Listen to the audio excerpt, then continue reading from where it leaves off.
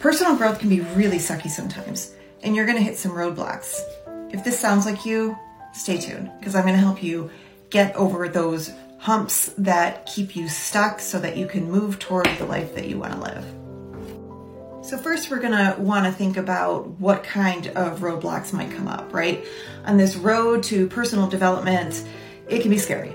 So whether you're trying to manage anxiety, whether you're trying to get out of toxic relationships, whether you're trying to set boundaries, whatever it is for you, things are going to come up.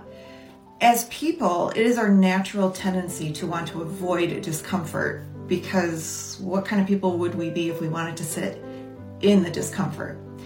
So understanding that, remember that there are going to be times when you're going to want to go back to old habits because they're comfortable, or they appear comfortable. They're easy, you know them. So some things that you can do is, one, understand that there is going to be fear and insecurity, and that's normal. There will be times when you want to quit and you want to give up, also normal.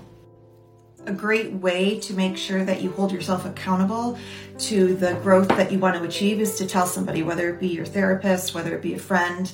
Tell somebody, because they can keep you accountable, which will then help you check yourself and move closer toward what it is that you want. Control your inner chatter. A lot of the times we talk to ourselves in very negative ways, and if we fail at something, we're like, "Ugh, I'm a terrible person." We all do it. I do it. You do it. Don't lie to yourself.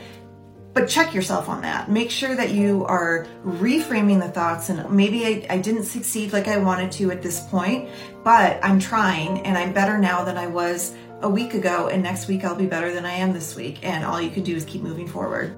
Lastly, you gotta just do it. Exposure to the uncomfortable will increase your window of tolerance, which means you will be able to become more and more comfortable doing the things that make you uncomfortable now. Exposing yourself to what used to be anxious situations for you and learning that you can manage it will empower you, which is great. Getting rid of toxic relationships and holding tight to your boundaries will show you who deserves to be in your life, will also empower you. So just keep moving. And remember, it takes about 60 days to form a habit, so give yourself a little grace.